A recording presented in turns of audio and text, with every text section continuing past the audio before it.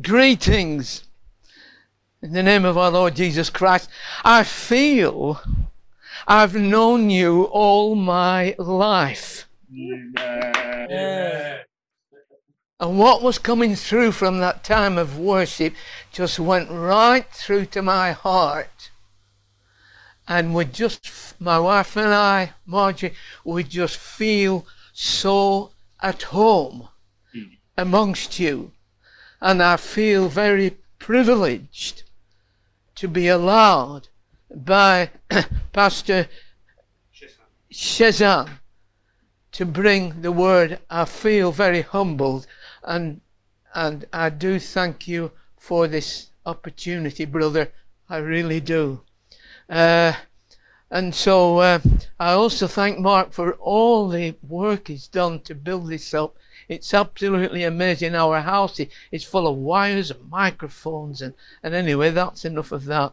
I'm turning to Colossians chapter 1 and reading verses 12 to 23.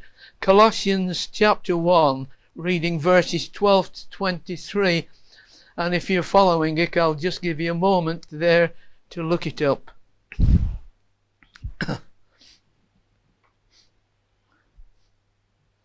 So here we go then from verse 12. Giving thanks unto the Father, which hath made us meet to be partakers of the inheritance of the saints in light, who hath delivered us from the power of darkness, and hath translated us into the kingdom of his dear Son, in whom we have redemption through his blood, even the forgiveness of sins, who is the image of the invisible God, the firstborn of every creature. For by him were all things created, that are in heaven and that are in earth, visible and invisible, whether they be thrones or dominions or principalities or powers. All things were created by him and for him. And he is before all things, and by him all things consist. And he is the head of the body, the church, who is the beginning, the firstborn from the dead, that in all things he might have preeminence. For it pleased the Father that in him should all fullness dwell, and having made peace through the blood of his cross, by him to reconcile all things unto himself. By him, I say, whether they be things in earth or things in heaven.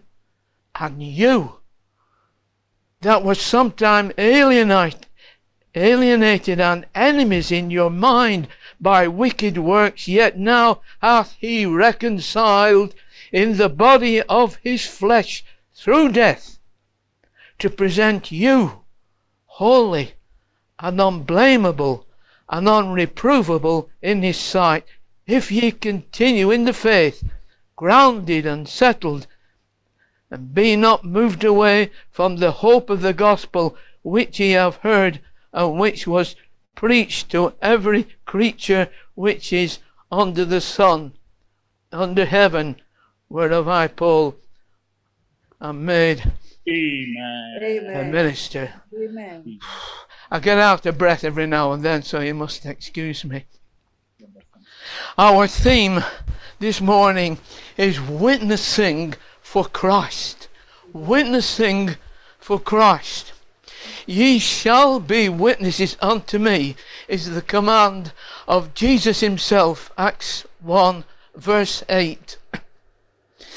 It has been suggested that I might include my personal testimony, which I am happy to do with your permission.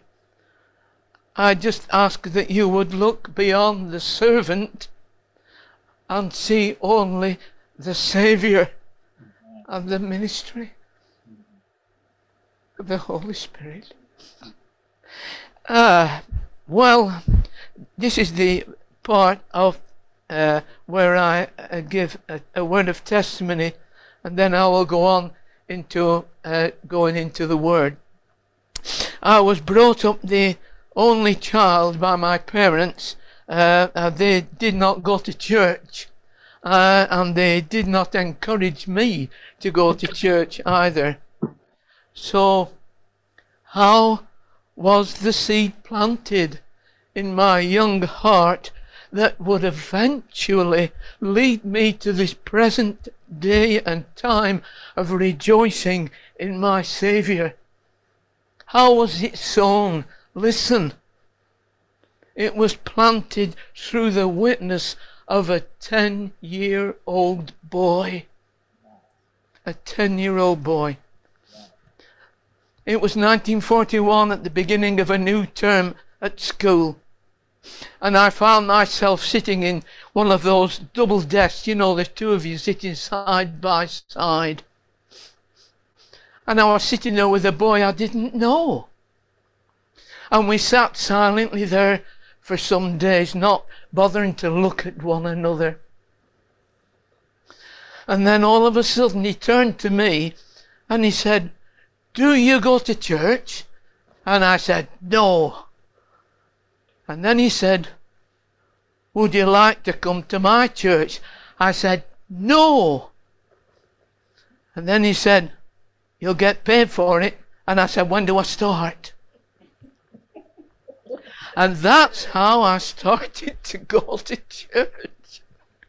Well, it was the beginning of a 7-year stint of pumping the manual organ for the Methodist Chapel every Sunday evening with my friend, who became a great friend throughout my life, Albert, for which we received 10 shillings a year. As I say, we became great friends. And he was the best man at our wedding. And he went on to be a strong supporter of his own church and fellowship. And he's now in glory. And he has received, brother, his reward. Praise God. Hallelujah. Amen. Yeah. But what an education. Not only was I blessed with 7 years of listening to sermons, but it became my training ground for what was to come. And 7 years of singing Charles Wesley's wonderful hymns, which I rejoice today, and which later, dear friends, which later became the foundation of my faith and my doctrine. Well, to continue on, after much prompting from the Lord, and that's another story, really, it would take all day, I committed my life to Jesus Christ on the 30th of September 1958, and went nervously to the men's Bible class and stood up there, and I gave my testimony in a halting voice. Well, my minister, my pastor, was in the next room taking the ladies' class, and he heard this testimony, and he came in, and my things started to move before I knew where I was. I was ushered into the Methodist Church and became a lay preacher, and after 2 years of study, taking exams and so on, then I felt I could go out on my own then. And I took my trusty guitar with me, and I went around the churches singing the gospel. And now that went down well with the children. It didn't go down so well with the adults at the time, because this was something different. They didn't know what a guitar was. But anyway, I must continue on. And so then the time came when Marjorie and I were over at the Baptist church in our town.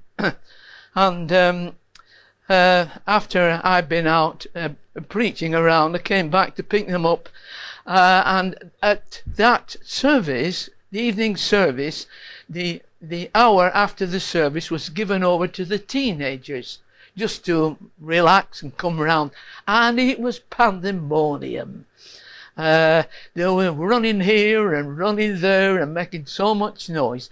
And I came into the hall, and Marjorie, of course, said, "Bob, what are you going to do about it?" I said, "What do you mean?" She says, "Go and get your guitar and do something." So I went and I stood on a chair in the middle of the room, and I started to sing gospel songs. And then soon a crowd of the youngsters had gathered round. And that was that. Well, the next week, the pastor came to me and asked me to form a choir. And that night, the choir practice, 50 youngsters turned up for practice with no idea how to sing, no training, but the Lord put it together. We just sang our hearts out for Jesus, and we started to go out round other churches. And so that became a regular fixture in the Baptist church. But out of the youth choir, the Lord led us to put together a 5-piece gospel group: guitar, drums, bass, so on. I played the drums at that time. We did quite well. Wherever we could, we went around, and we even made a record. For 5 years, we witnessed around the country, wherever we could, in all kinds of venues. And I was the secretary. I was all sorts of things, but I was also the secretary keeping the records. And at the end of that 5 years, we had seen 450 teenagers won for Christ. And it was a wonderful thing. And we had many adventures doing it as we went around. Well, we also got an invitation from the BBC to audition for the Songs of Praise that was on at that particular time. But alas, they turned us down, and they said that we were too evangelical. So they've got that. Now, later on, with my wife Marjorie and her husband John, we formed our own family group, and we called it his family. And there again, we witnessed at churches and meeting halls all around wherever we could. And then we decided it was time to settle. Are we doing all right? Yeah, okay. Tell me to stop for going on too long. We decided to settle in the Methodist Church. And John and Wendy, Mark's parents, they joined the Young Marrieds Fellowship, young married people. And so one night, I was sitting at home and I received an urgent telephone call. It was Wendy at their meeting at the house. And she asked me if I would come over quickly. And so I went over, and there were 6 married couples in the house. And they were in a distressed state because they had been discussing relationships. And they had noticed our family had something special, and they wanted to know what it was, and also what was lacking in their lives. Well, Wendy stood up and gave her testimony, and so then I told them pretty straightforward from the Word that they needed Christ and they needed to be saved.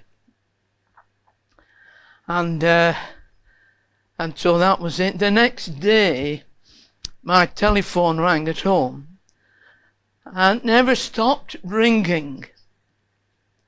And one by one, all 12 of those young people confessed Christ as Saviour.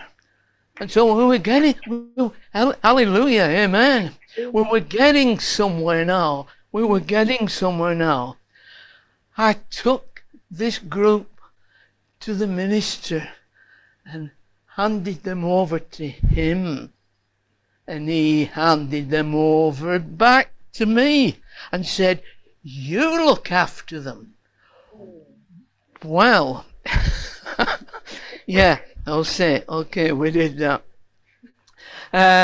And so then, week by week, we met in individual homes. And week by week, I began to teach them the doctrines of the Bible and the Christian faith. And you know, friends, they were hungry for the Word.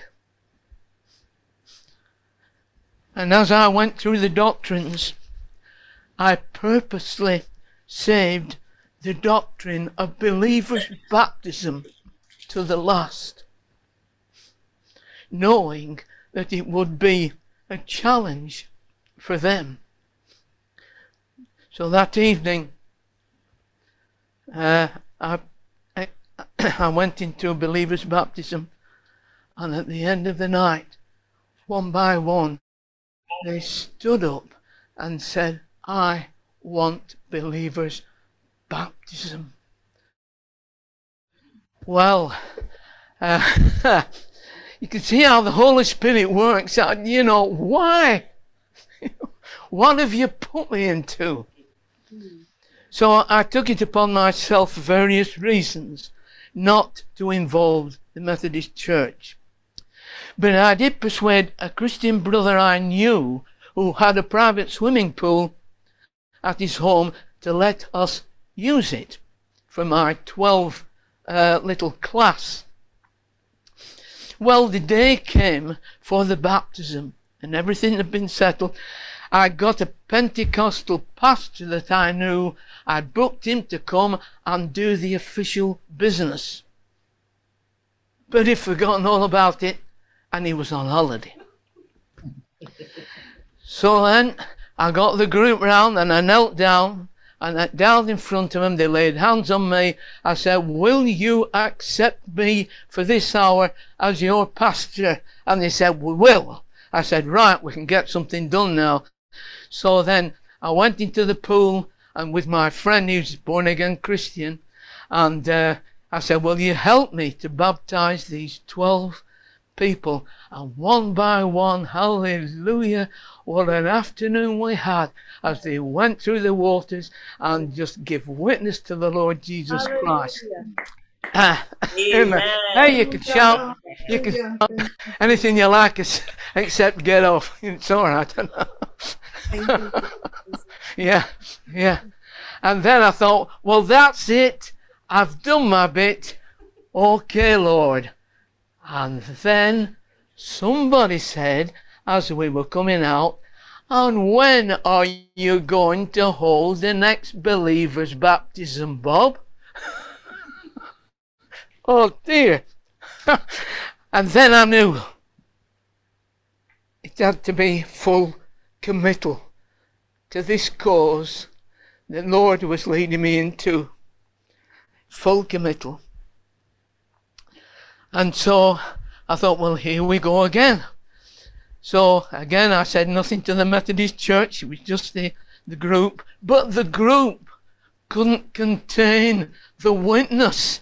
And one by one the witness went around the people of the churches around Preston that there was going to be a believer's baptism at a private pool. I got a private pool booked again, another private pool, and that we were having a believer's baptism for all who wanted it. Well, I just didn't know what was going to happen. And I arrived at that private swimming pool there. And I was amazed because 14 new believers were standing by the side of the pool expecting believers' baptism. And believe me, brother, I was knocked out. You know, it was coming thick and fast. And anyway, I asked one of our group to help me because I'm not so big and I'll need somebody up. I was in danger of going down with them at the same time. But and anyway, we got through those and we had a wonderful time. And the word got around Preston about these things and into the Methodist Church, and I knew that at that time my days in the Methodist Church had come to an end. And so the various other things went on. We had his family group, we were singing and going on. And then the day of my retirement came from my day job. I was age 64 then. And the Lord called me then. I said, what do you want me to do now, Lord? Nothing. And I was offered a Bible study by a recognized religious source. And I had two options. I was asked if I would like to take a layman's course or a pastor's course. So I said, layman's course, that's me.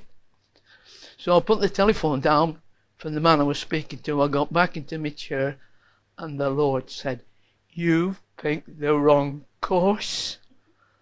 Go back, phone him up, and you've taken the pastor's course. Well, okay, that's how that came about. And then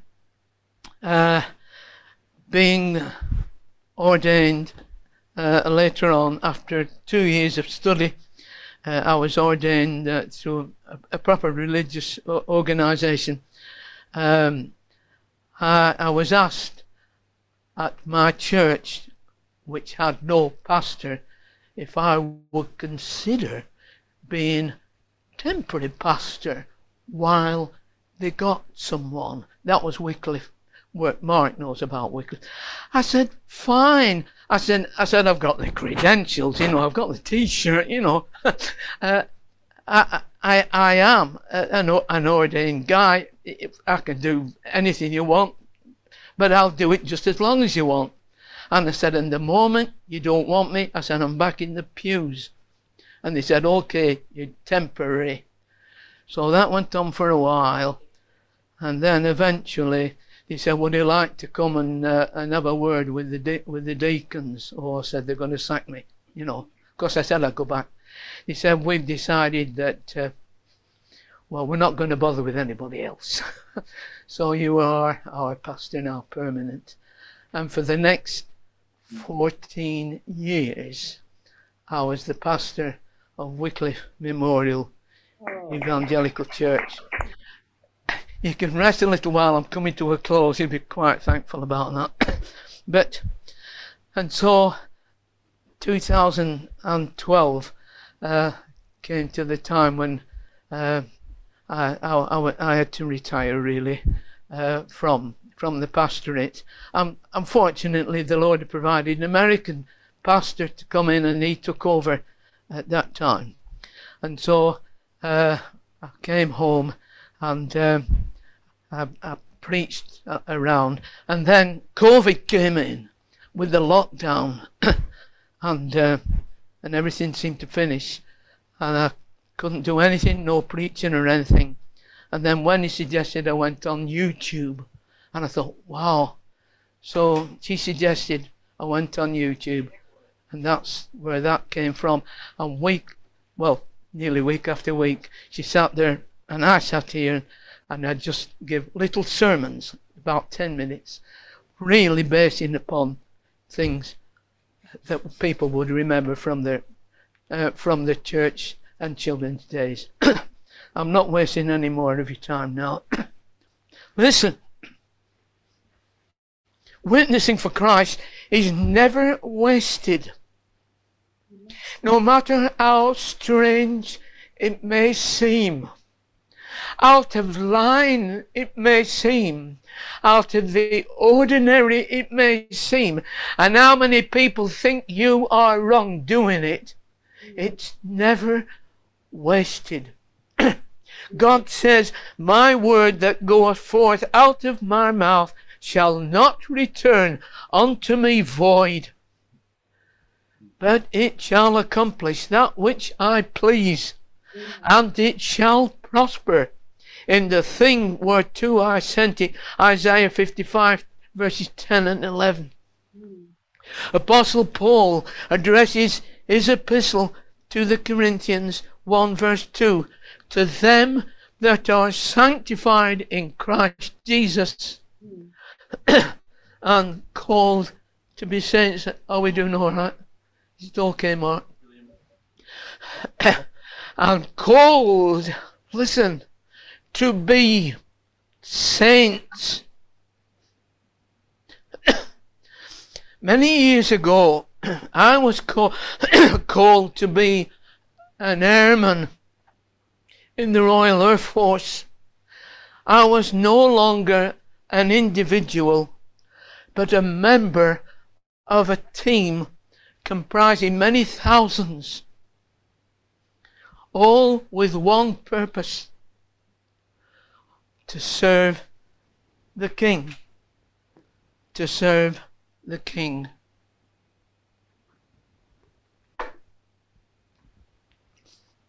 Called, we are called to be saints. Who is a saint anyway? What is a saint anyway? This tells me who is a saint and what is a saint. Can I just show you a little more? Let us spell out the word saint. S-A-I-N-T.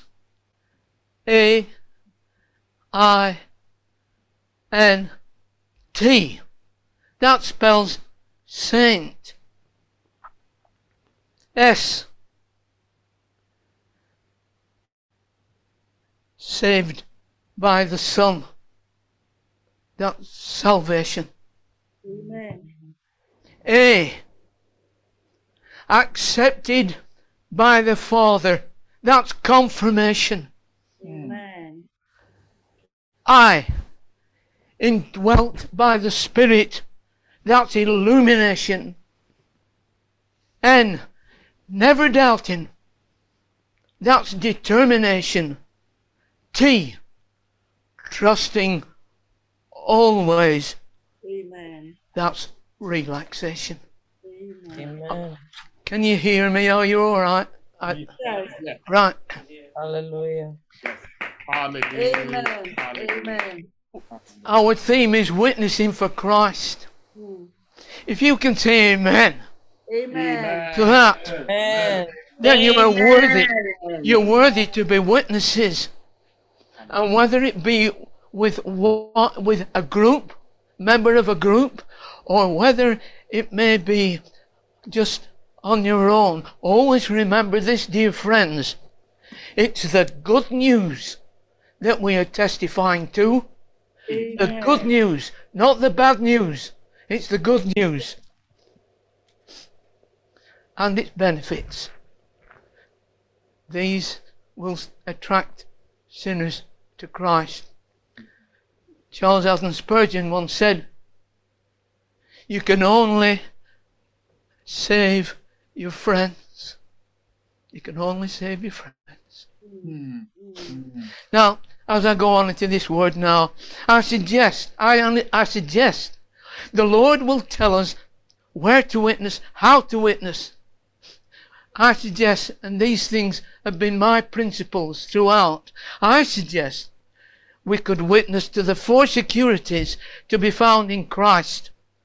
In Colossians 1, verses 13 to 14. I'll just go through them. Give thanks to the Father who hath delivered us from the power of darkness and hath translated us into the kingdom of his dear Son, in whom we have redemption through his blood, even the forgiveness of sins.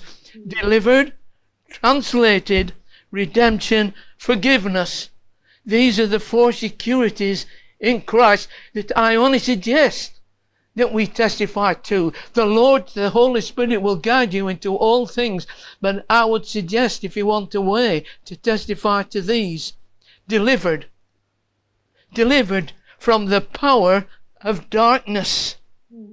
Delivered is such a modern today word, isn't it?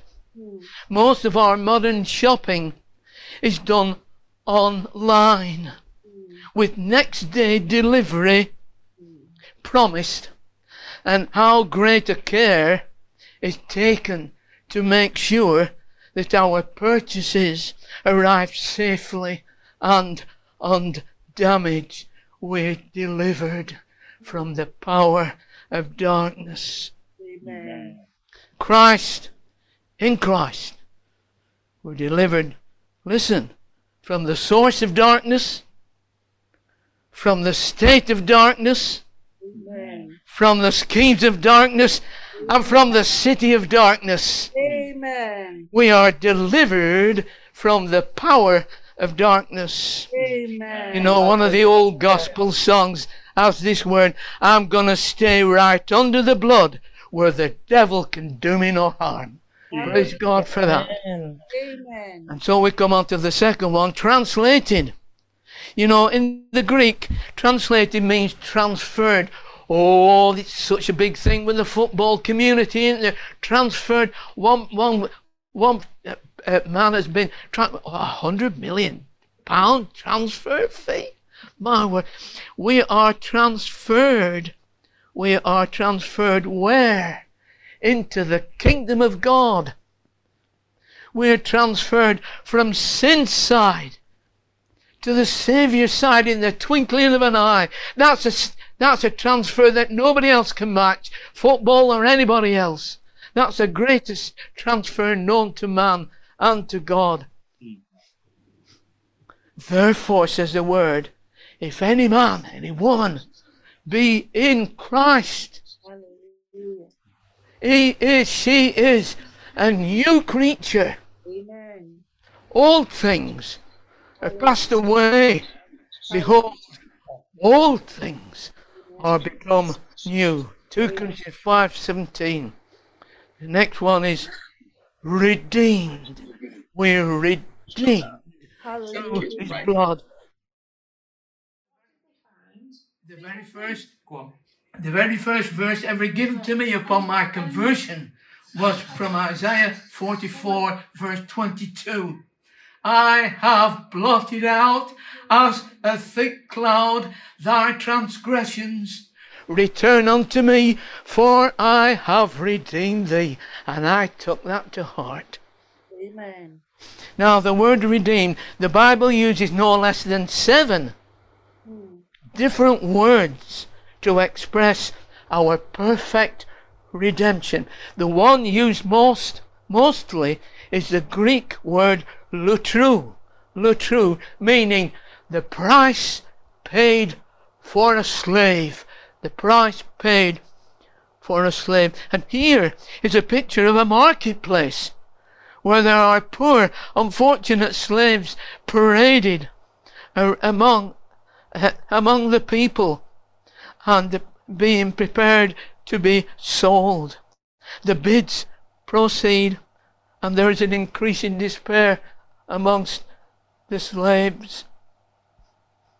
And when suddenly there a man steps forward, a rich man, a rich man, a compassionate man. He steps forward and pays an astonishing price. He pays a price for all the slaves. Hallelujah. All of them. And now they belong to him. They belong to him. Amen. Now I belong to Jesus. Said Amen. the old hymn. Jesus belongs to me, Amen. not for the years of time alone, but for eternity. Hallelujah. The price Jesus paid to God was not to Satan, not to Satan. It was to his Father for the sins of mankind. Hallelujah.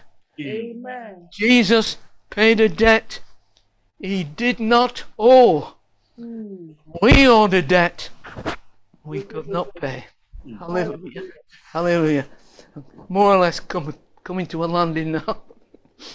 For as much as ye know, ye were not redeemed with corruptible things as silver and gold, but with the precious blood of Christ, Hallelujah. as a lamb without blemish and without spot. Praise the Lord. Aren't these good words? Amen. Amen. 1 Peter 1 verses 18 and 19. And lastly and finally, and in conclusion, so many pastors, brothers say, and now lastly, it goes on forever, doesn't it? Lastly, forgiven if we confess our sins. Jesus is faithful and just to forgive us our sins and to cleanse us from all unrighteousness. 1 John 1:9. Oh yeah, oh yeah. Witness for Christ. These are many more things. You can be true witnesses and tell people. These are the things people want to know. And I'm finishing now by an illustration. A young man, a student at a Bible college, was upset. He had committed a sin by some particular action, and he was very upset and sorrowful, and he was repentant. And that night in his room, after his studies, he prayed, "Father, forgive me for this sin that I have committed." The next night, after his studies, he prayed, "Father, forgive me for this sin that I have committed."